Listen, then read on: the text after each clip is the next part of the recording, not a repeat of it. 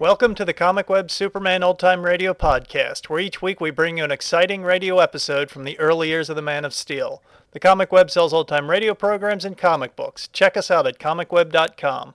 The Comic Web also offers two other podcasts. One is a variety of old-time radio programs, and the other is a video podcast of the old movie cliffhanger serials.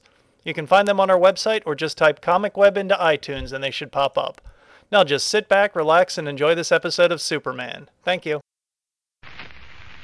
Presenting the transcription feature, Superman. Look, up in the sky. It's a bird. It's a plane. It's Superman. Yes, it's Superman, strange visitor from the planet Krypton, who came to Earth with powers and abilities far beyond those of mortal men. Superman who can leap tall buildings at a single bound, race a speeding bullet to its target, bend steel in his bare hands, and who, disguised as Clark Kent, mild-mannered reporter for a great metropolitan newspaper, fights a never-ending battle for truth and justice. But before we join Superman, listen. And now to our story. When we last saw Clark Kent, he had dropped his reporter's disguise and, as Superman, was flying to the Bartlett shipyard at Haynes River. There, loaded with deadly incendiary bombs, is a newly constructed mechanical man released by Max Heller, head of a foreign espionage ring.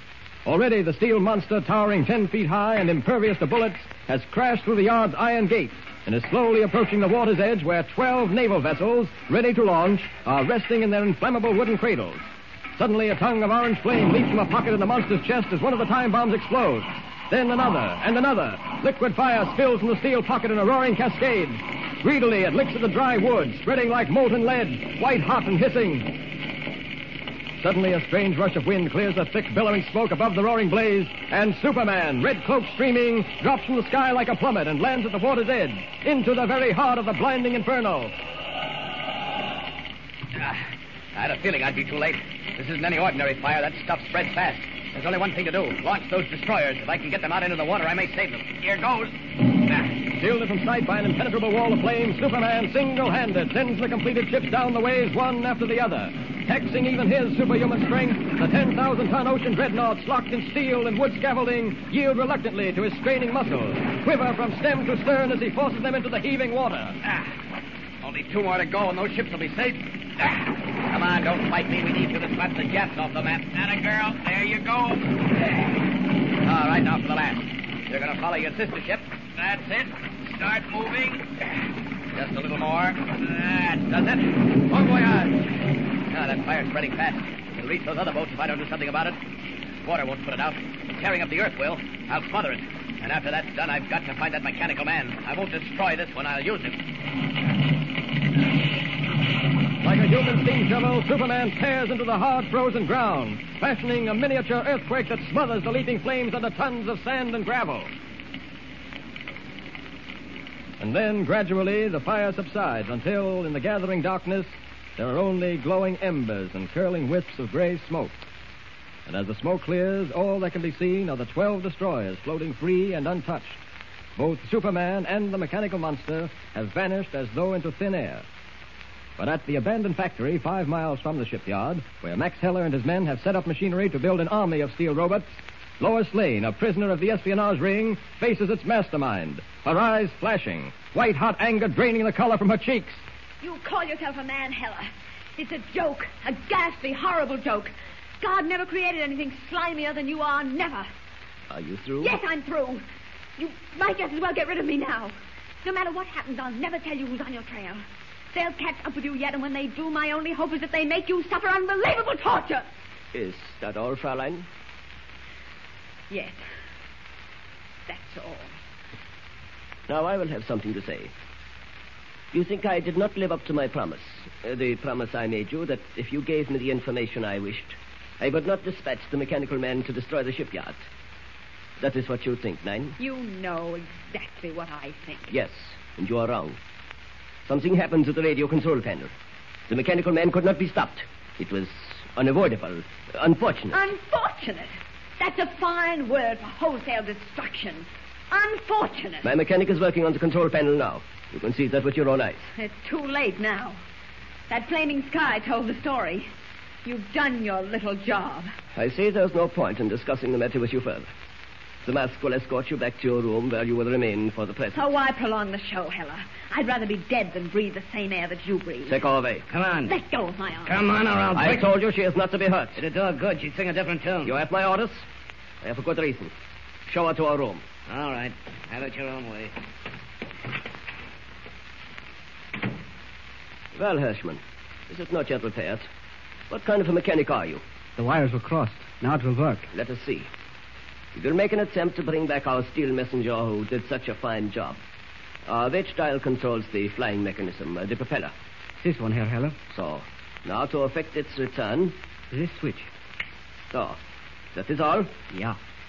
Unless it was destroyed in the fire, it should not take long. You saw the flames from the sky, Hirschman. Yeah, I saw them. It is only the beginning, Hirschman. Only the beginning.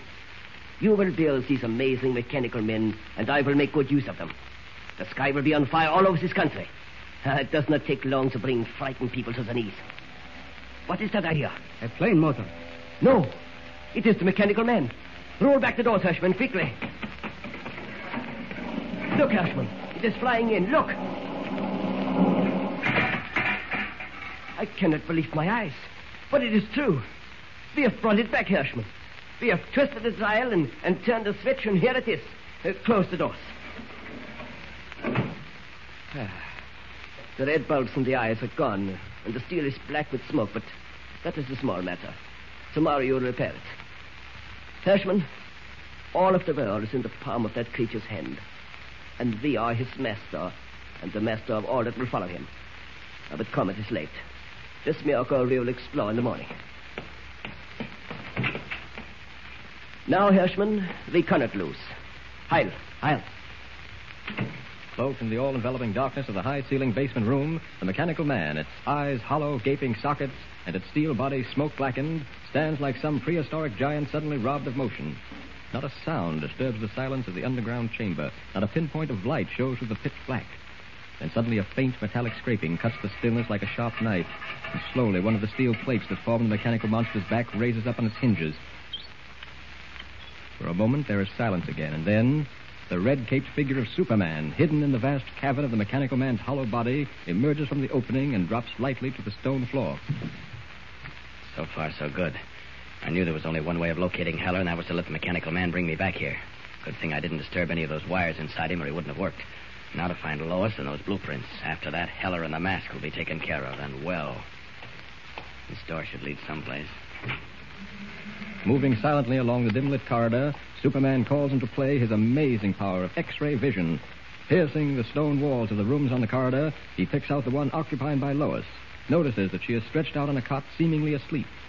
Drawing up before the door, he reaches under his cape, and in a few moments is once again dressed in the disguising street clothes of Clark Kent. Softly, he taps on the door. Lois! Lois! Who is it? Clark Kent, open up. I can't. Door's locked from the outside. Maybe I can force it. Stand back. Quick, it's closing again. Someone's liable to come by. Clark, how in heaven's name? Save all that for later, Lois. It's a long story. Where's Max Heller? In a room at the end of the corridor. Can't you at least tell me how you knew I was here? Not now. Have you any idea where the mechanical man blueprints are? No, I don't. But they've already built one of those horrible creatures that set fire to a shipyard tonight. Yes, I know. Chances are that Heller keeps the blueprints with him in his room. He keeps a revolver there, too. That's all right. He'll be a fool, Clark. He's a cold-blooded killer. He wouldn't... Shh, quiet. Someone's coming.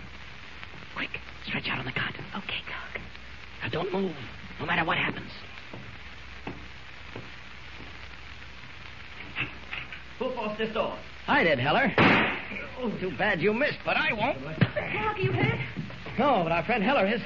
Get back. We have another visitor. Probably the yellow mask.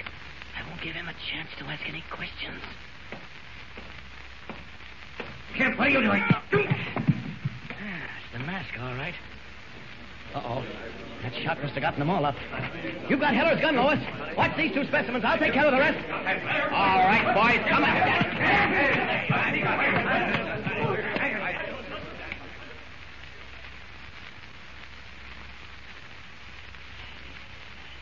Come into this office, Mr. Thornton. It's too noisy out here. Yeah, that's better. Well, I was sorry to have to drag you down to the Daily Planet to give you these blueprints, but I've been so busy tying up loose ends I couldn't get away. I don't mind in the least, Mr. Kent. Frankly, I'm the most amazed man in the world. How you ever rounded up that espionage gang and recovered these plans will always be a mystery to me. I was lucky, that's all. Well, it was more than luck, Kent. I'm sure you don't appreciate what you've done for your country. It's beyond description. I feel much safer now that Heller is behind bars. He isn't. What do you mean? Major Campbell called me an hour ago. Heller died of a heart attack while being transported from police headquarters to the city jail. Well, I don't like to say it, but that's even better. The man was ruthless and clever. Probably the most dangerous individual in the country. His death is no loss to any of us. No, it's excuse me.